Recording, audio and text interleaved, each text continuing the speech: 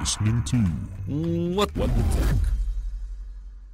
Welcome to the What the Tech podcast, where we talk about business and office technology and put our 20 years of expertise to discussing trends and issues impacting the workplace. This podcast is brought to you by Global Tech Worldwide, your technology office experts that's been around for 20 years, providing trusted, personalized office IT solutions. Check them out at amazon.com/TECK. That's amazon.com/TECK. Still paying for slow, outdated business internet? Why would you do that? Everything is so expensive in 2022. But listen, you might not realize you can go to circuitloops.com, instant quotes to easily compare with what you're paying for and find the upgrade that's right for you. It's that easy. Go to circuitloops.com. Richard Blank is a CEO of Costa Rica's call center. His journey in the call center space is filled with twists and turns, and at age 27, he relocated to Costa Rica. I'm going to ask him about that journey, so stay tuned for that. And while in Costa Rica, he's trained over 10,000 individuals that are bilingual telemarketers. There's a lot of people to talk to and train. We'll dive into that. And if you want to know more about his company, Costa Rica's callcenter.com is where to go, where they offer a variety of customer care, telesales, lead generation, and other outsourced services. So without further ado, let's welcome Richard to the show. Richard, how are you? I'm doing great, Rolando. Thank you so much for having me as your guest on your show today. I'm really much looking forward to sharing ideas and giving some insight to your amazing audience. All right. There's a lot of stuff. We were talking earlier in the green room, and you were saying that you've been around for your business. Your company has been around for 15 years. And I can't imagine how folks like yourself, you must breathe. You must live this. I know that for me, as being the founder of Global Tech, you become obsessive about things. So there's got to be some things that you're bringing to the table at your company that allow it to thrive in an ultra competitive space. The outsourced services business has businesses scattered all through the world. And somehow you've found a corner of the world in Costa Rica to plant a flag, and over the last 15 years, been able to carve out a niche for yourself. It's definitely been a challenge, but I can give you one word, Rolando, and what has given me all of this success: empathy. Because if I don't treat the people well, they're not going to come back the next day, and I don't have any friends at my Chuck E. Cheese birthday party. So really, the market speaks. And since I am a guest in this country, since I'm from originally Philadelphia, I realized that there are different customs and traditions here. And as long as I learned the language and was respectful and gave the agents dignity in this very competitive industry that has burnout and attrition, I've been able to cultivate a very great company culture here and an extremely strong foundation of people that I've been able to promote through delegating additional responsibilities. So I've been able to scale and expand. And you, my friend, you offer the amazing technology. I have the warriors that need to use it. And so that sort of combination makes you and I very successful in this sort of industry. Well, you said something that for me is one of those words that just bing, like the spidey sense goes off. And you said culture. And yeah.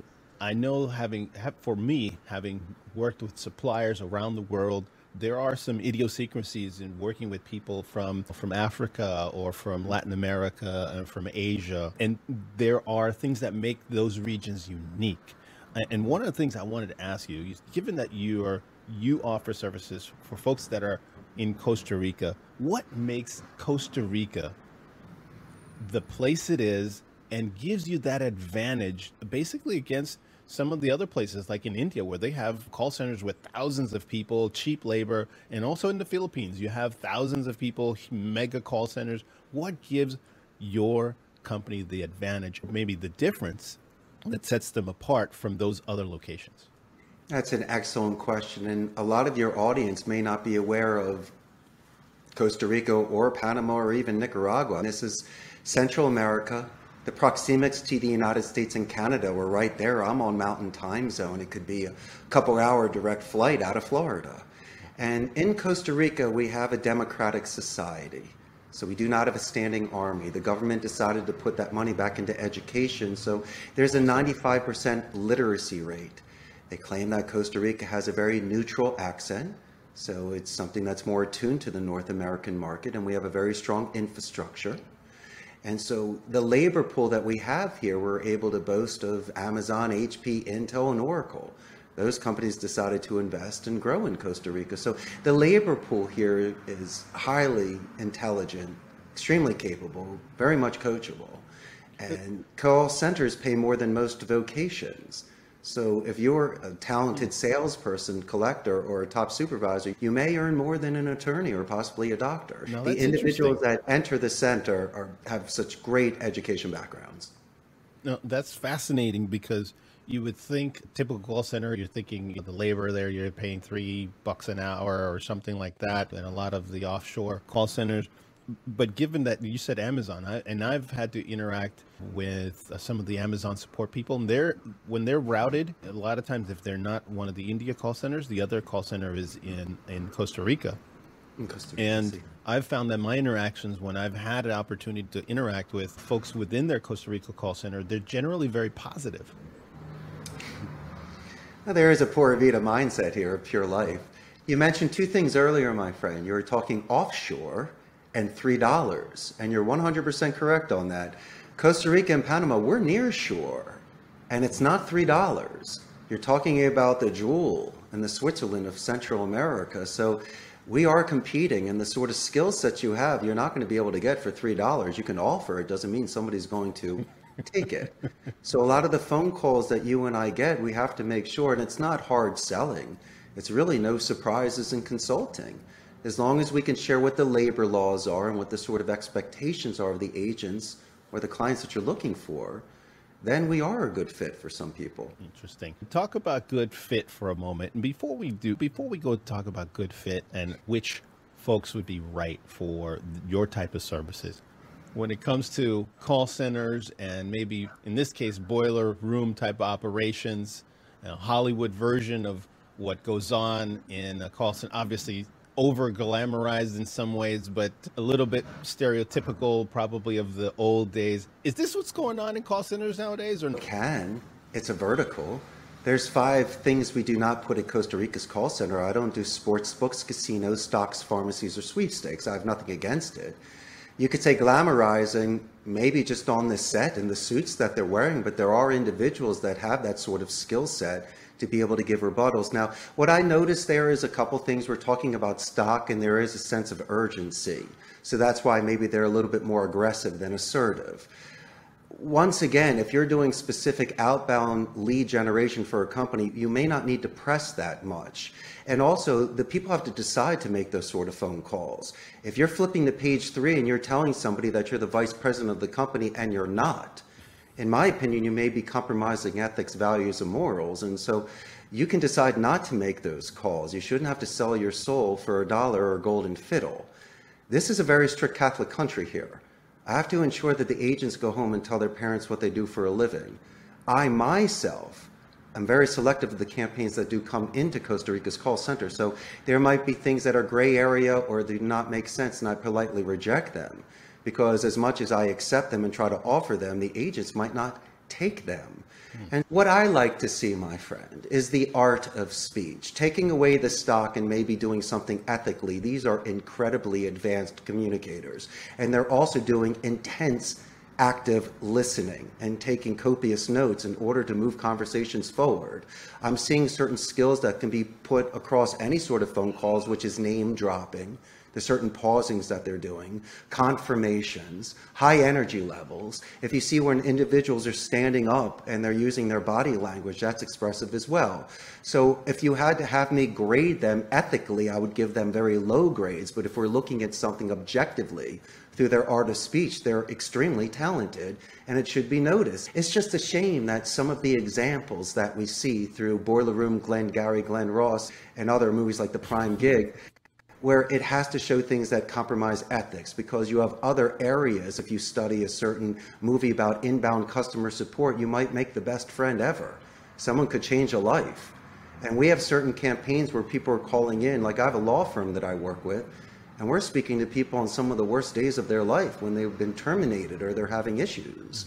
And so we need to extend those sort of phone calls and not rush and take very good notes so people can calm down and be able to convert the call. And so the agents, when they get off of that sort of call, are exhausted.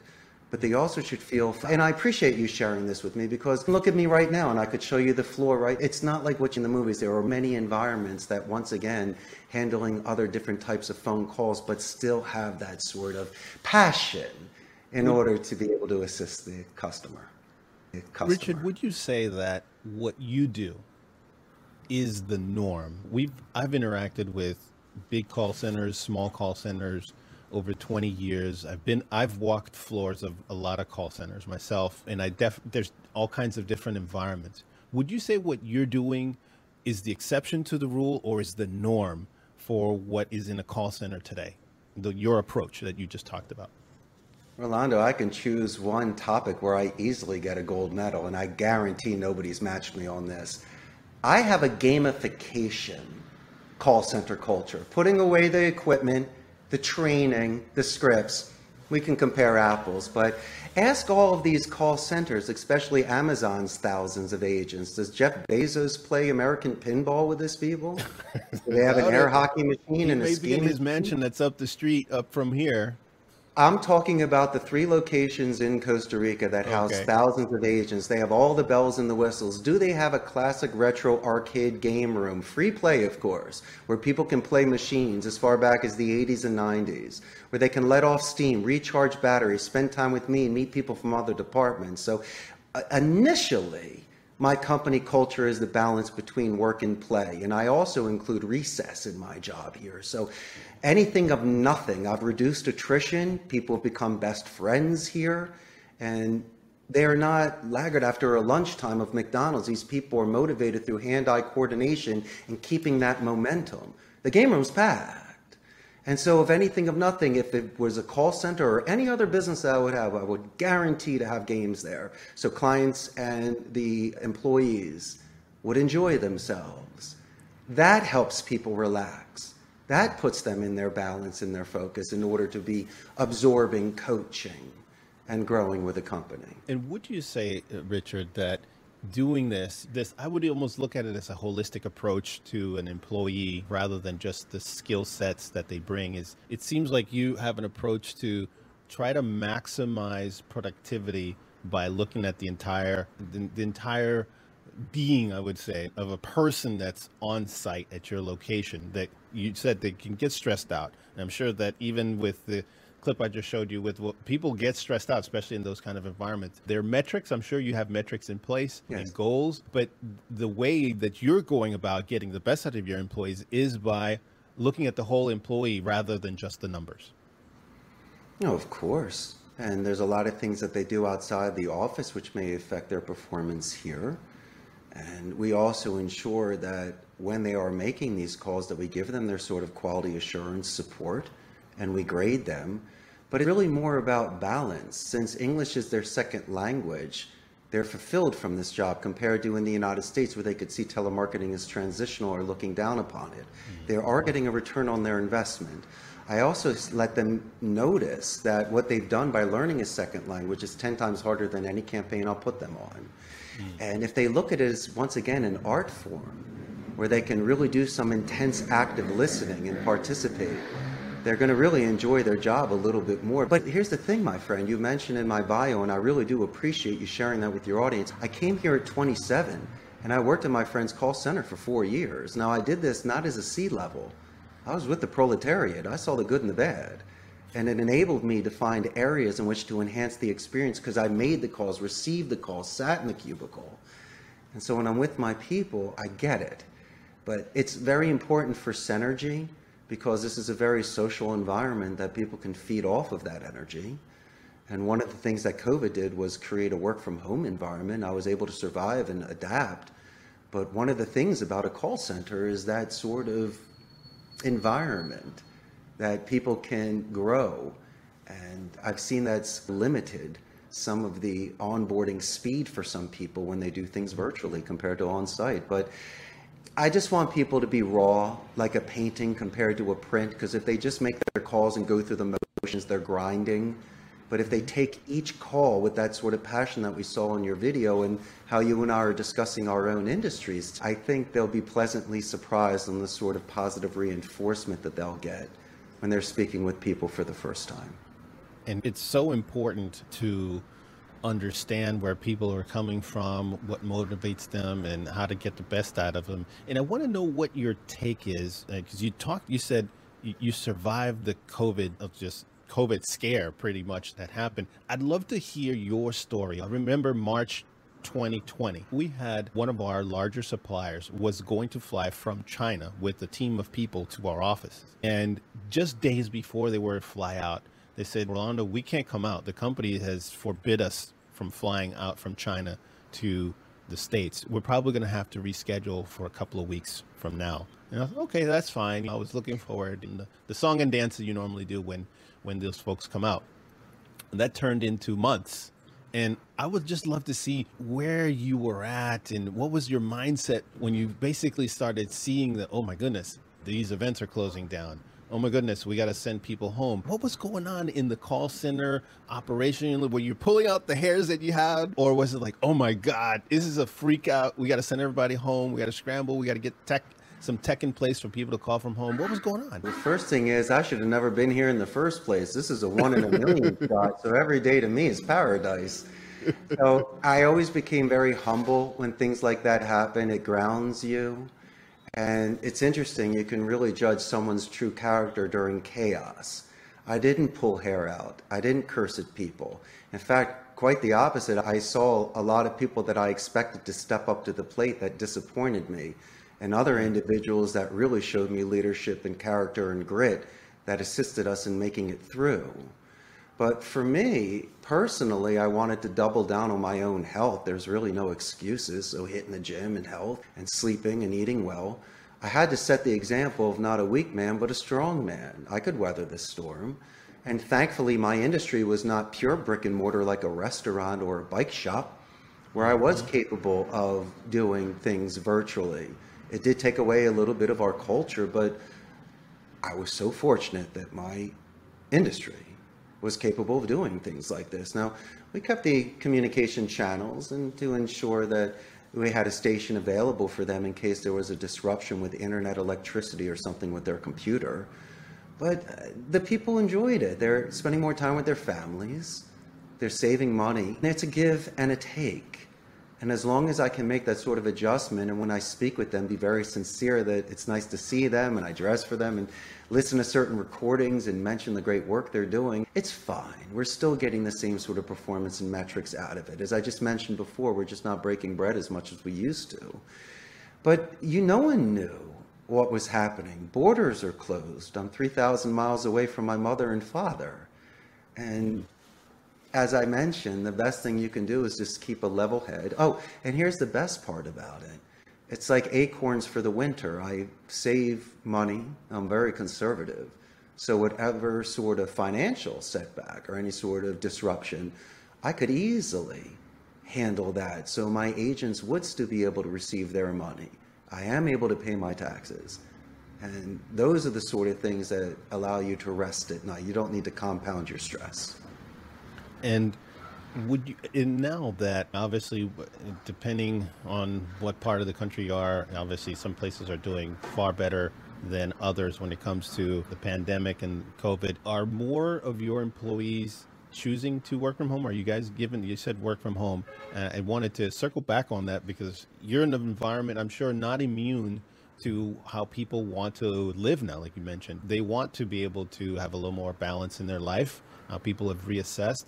Are you guys providing the opportunity for folks to work from home, or is that something that's just not an option right now? No, 100%. I keep people on site for PCI compliance. Brand new agents that are onboarding, or just people with, not saying bad home lives, but maybe not the perfect conditions to work from home, noise or electricity.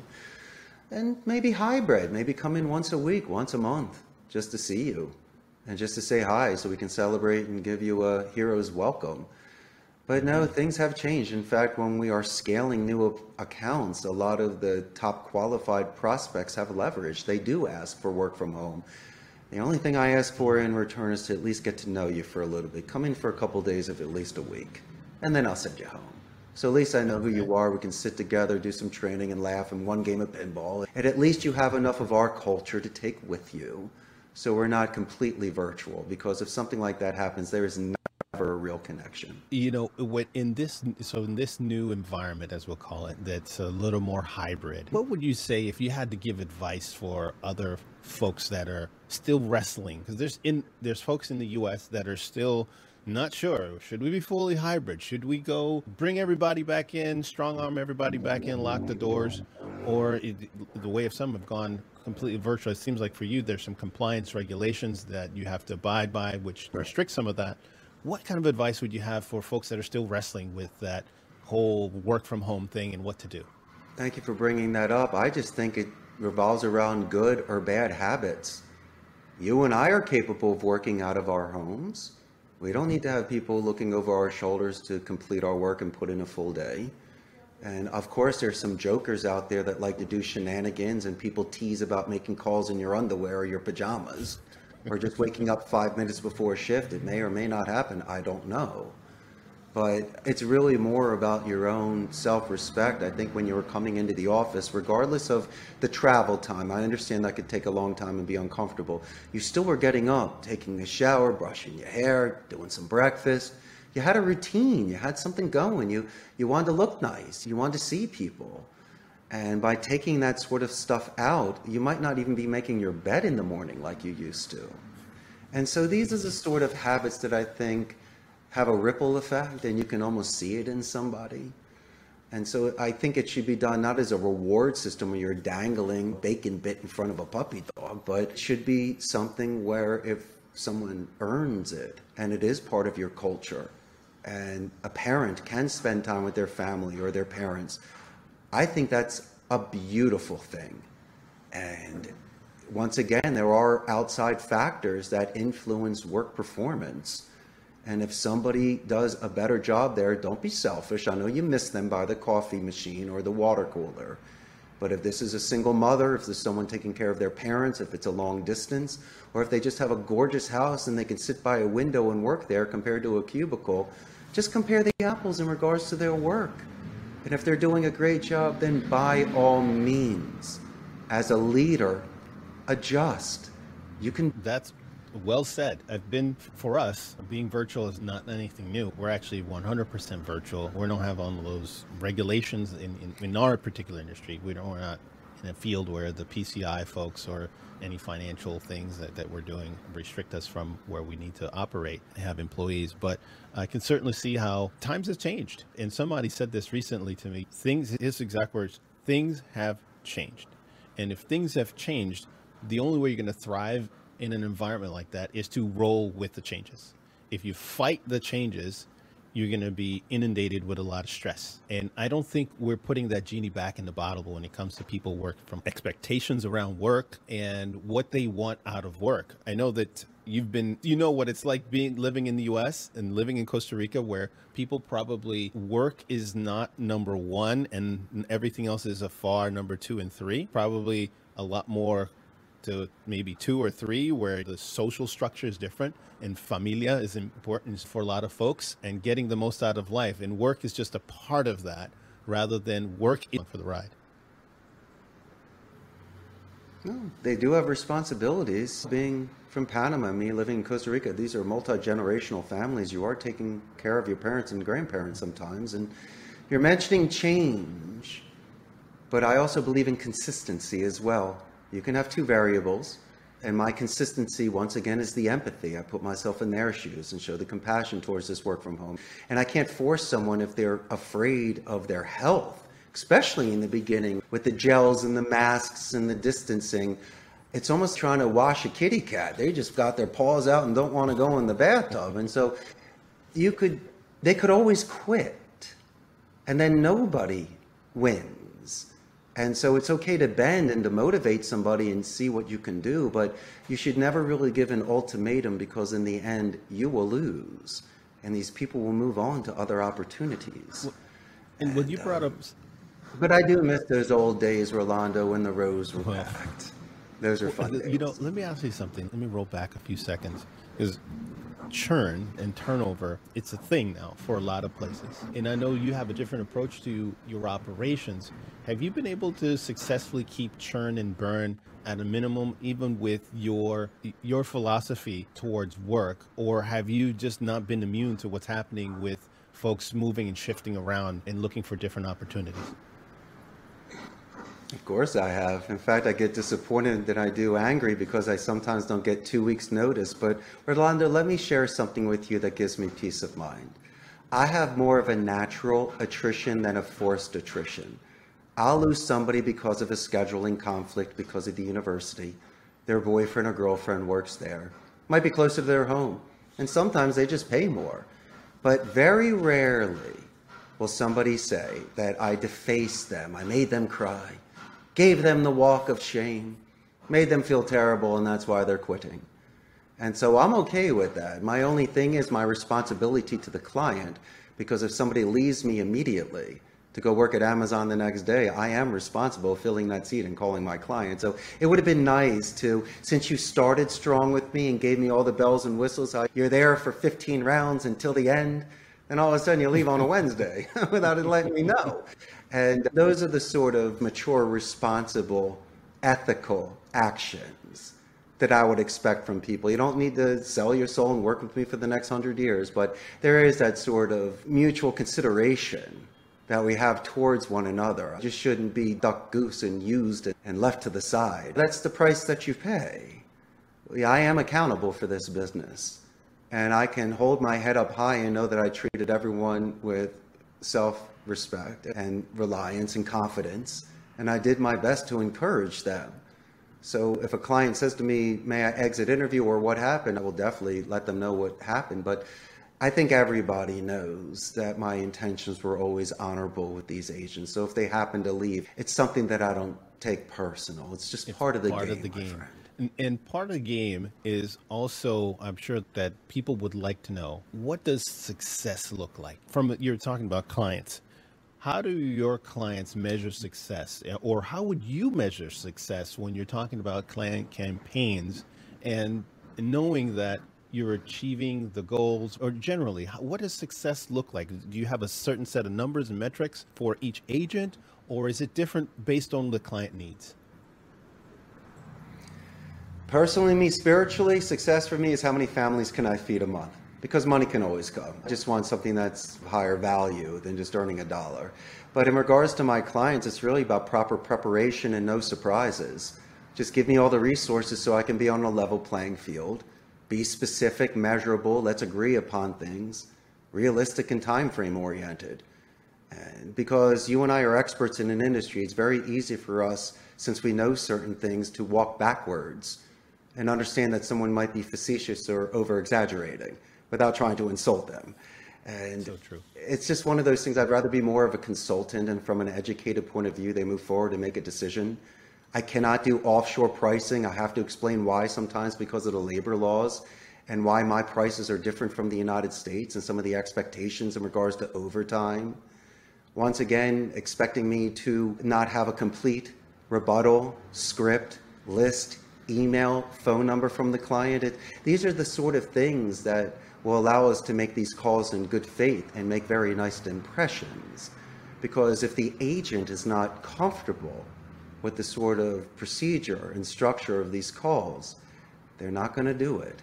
And so as much as I keep trying to flip that seat and bring people in, there might be an issue. And so these are the sort of preventative measures that I like to discuss prior to moving forward and starting to make phone calls with clients. Well, let's expand on that. What would you say, let's just say, what are the top 3 mistakes that you see when it comes to folks that are out there looking for a new place to park their call center business? What would you say if you had to put it out there for somebody to say, hey, look, if you're looking for a new place to park your business, these are the top 3 mistakes that I see when people or businesses are looking for a new call center service? Patience, because sometimes people want to test you for one seat for one day to see if it could be a successful campaign. I believe in 4 quarters of a football game. At least give us at least 1 month to try. Okay. And not just one agent, at least a minimum of 3, so you can compare apples and have an odd man out. And so I just want somebody to give it at least time to invest in the process. There might be a first draft of a script that might be adjusted when we're making these phone calls. How is your voicemail script? Are you custom making it? Are you allowing us to do the due diligence in regards to the validity of your script or of your list, that all the information is updated and where it needs to be? And are we, once again, given all of our resources so in case people ask us certain follow-up questions? Are we able to answer them? Have you given us a cheat sheet? Do you have recordings for us at somebody from corporate that might be able to assist us in our ramp up? And if it's just a brand new campaign, not even a script or anything, at least once again, let's just put all of our resources together like Lennon McCartney and create something beautiful. Because I always believe in right bus, right seat. So we might have the right agent at my company, but he might not be on the right vertical or campaign. So these are the sort of things in testing until you get your foundation, and then you can build upon that momentum. And so it's not as easy as some people think. And don't kid yourself. I don't have a line of 50 people outside waiting to work for you for $1. The people that you showed in that video there are earning thousands of dollars a month down here with those sort of skill sets and may not accept your $1 campaign. Right. So you might need to have an incentive structure. You might need to do with first downs to touchdowns to make two different types of incentives there. Can I ask you to expand on that? Because that's an interesting thing. So your potential clients can set up an incentive structure with you to incentivize those agents that are working on those campaigns? Of course. You should do it many different ways. A lot of people do it, and I don't believe in this, and just attendance records or how many calls you make. I don't like that. I think you should be graded more on high quality control scores where you're using a lot of soft skills and doing positive escalations where you're getting gatekeepers' names and doing it verbally and written at the end of a conversation. And you should be using military alphabet. You should know your rebuttals. You should be doing name drops, using the pronouns to keep them back into the conversation and keep their attention. If something goes off topic for a minute, like you and I are talking about how beautiful Boca de Toro, Panama is, we could talk about that for hours. Yes. And maybe you should, because if you and I are speaking for the first time, it's just one way to put business aside, loosen a tie, and really have a couple laughs together and some great thoughts. Right. And when somebody shows that active listening and makes those sort of connections, I give them the highest grades because they're being artists. They're really engaged. They're really interested. And I think that once again, that energy is what spreads on the floor. Here comes a pro tip. All right, Richard, you were talking about some interesting qualities that maximize those softest skills, or that are really the skills that you really want in somebody to really assess the type of job and incentive for your clients. Go ahead and retouch on that topic. I find it's very important to use names, and having a positive escalation for a gatekeeper or others that have assisted you in getting this appointment. It's very important to mention them verbally and in writing. You should also always have a confident and empathetic tone when you're on the phone. Do not mirror image or match somebody that's aggressive. I also believe in studying people's rate of speech and how loud they speak, because there might be an inconsistency there. And if it's a first-time phone call, it might be the perfect time to interject and ask a follow-up or clarification question. And military alphabet to me is key, because sometimes you assume that you understood the email address, and then you write something and it bounces back. It takes an extra second just to verify somebody's name, even if it's exotic, because it will show real interest. And if you're filling out information, make sure it's correct, because emails that bounce back is terrible. What a waste of time. And these are the sort of soft skills that if you happen to call a company back and you had mentioned a compliment to the owner of the company from the individual that assisted you, they'll remember you. They'll tell you more about the company culture and make suggestions in regards to anniversaries, promotions, or other sort of things that you may be able to talk about with the owner of the company prior to any sort of contracts. And so as long as you do the old school way of rapport building and relationship building and just show some real active listening on the calls, you'll do exceptionally well. But the most important thing is dedicated practice. Rolando, you make this podcast look easy. Imagine if they're big and buffy. You don't see them in the gym. You just see the end result.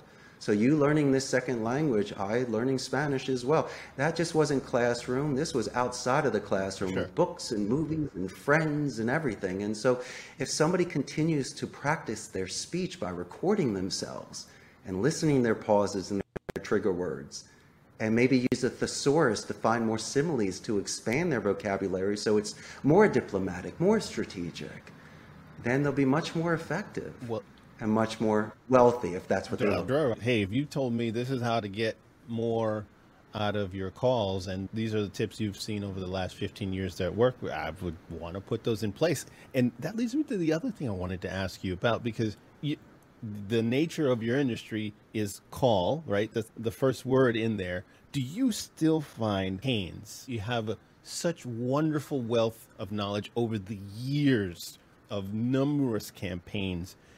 Are people still picking up the phones from folks they don't know? Maybe they're getting cold call. We wrestle with this in our staff meetings when it comes to marketing and strategy and where to park our dollars when it comes to different types of campaigns.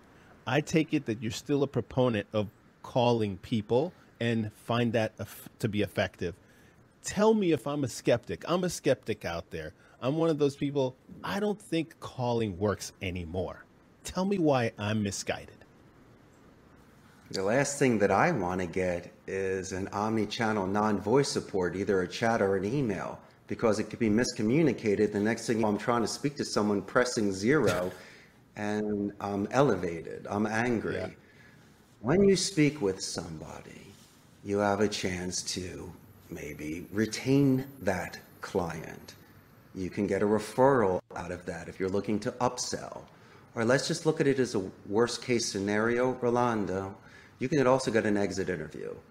This individual may take the time to tell you what you need to do in order to improve, or what your competition had done in order to earn their business.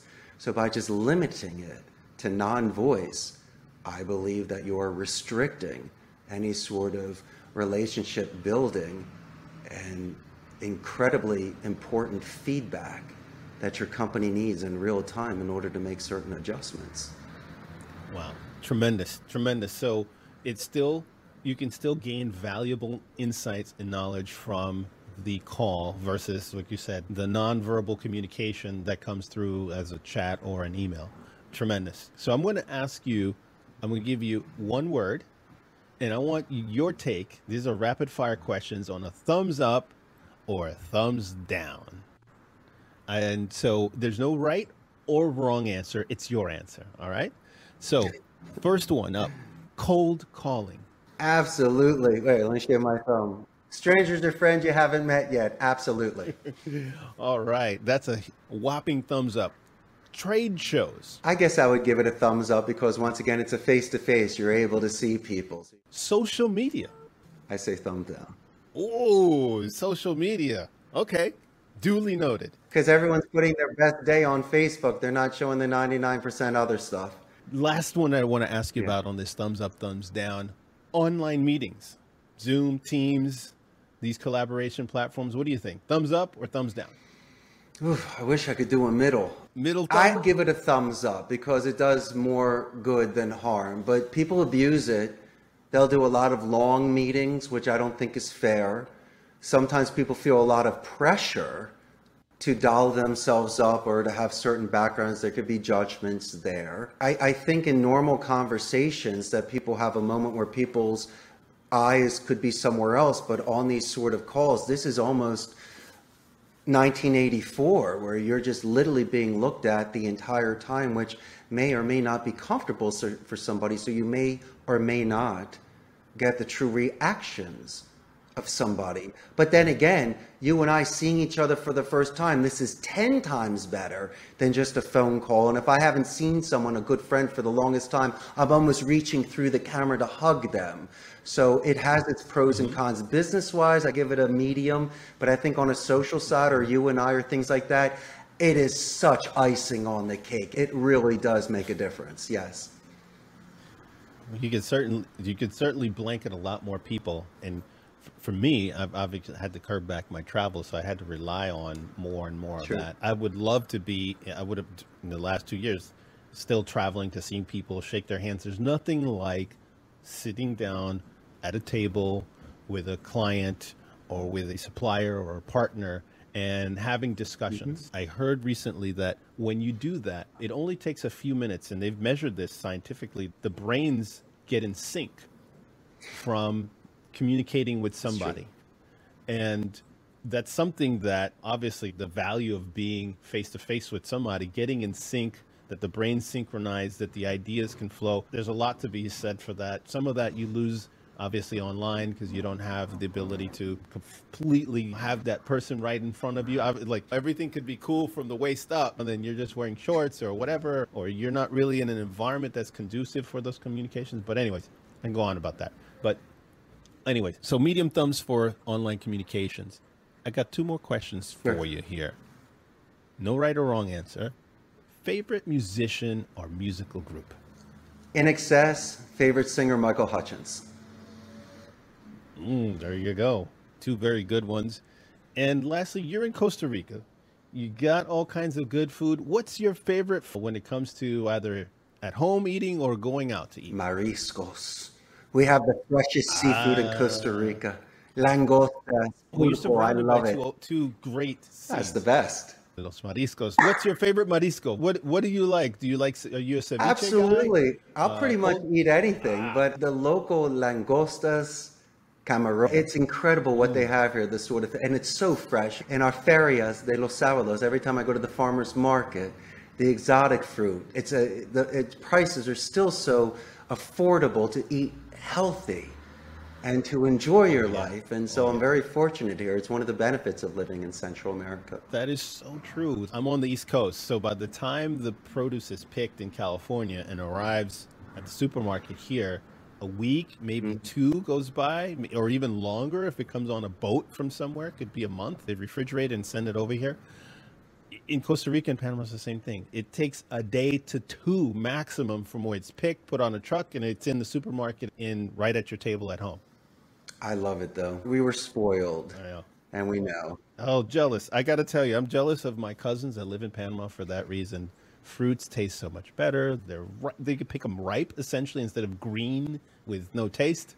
And don't kid yourself. There's certain times when you get off the beaten path and you're out in the selva, and all of a sudden you're picking things off of trees and eating them, just like that. And that's one of the things that made me fall in love with my wife. She was just showing me about the beauty of Costa Rica and explaining things. So it was like the Discovery Channel, and I really enjoyed it. It's wonderful. Piñas, fresh mangoes, all that stuff. It's just, I love it. We could talk on and on. We can do that on the second podcast. Richard, yes, we got to do a second one, just us on all that stuff. I want to give you the opportunity to put whatever you'd like, a pointer, tip, whatever you'd like to say as we close here, that's on your chest, on your mind, to our audience. Well, thank you so much once again for having me as your guest here, Orlando. You're a gentleman. Enjoyed the time. It flew by fast. But my one bit of advice for your amazing audience is fortune favors the brave. And there may be some naysayers and gray believers out there, but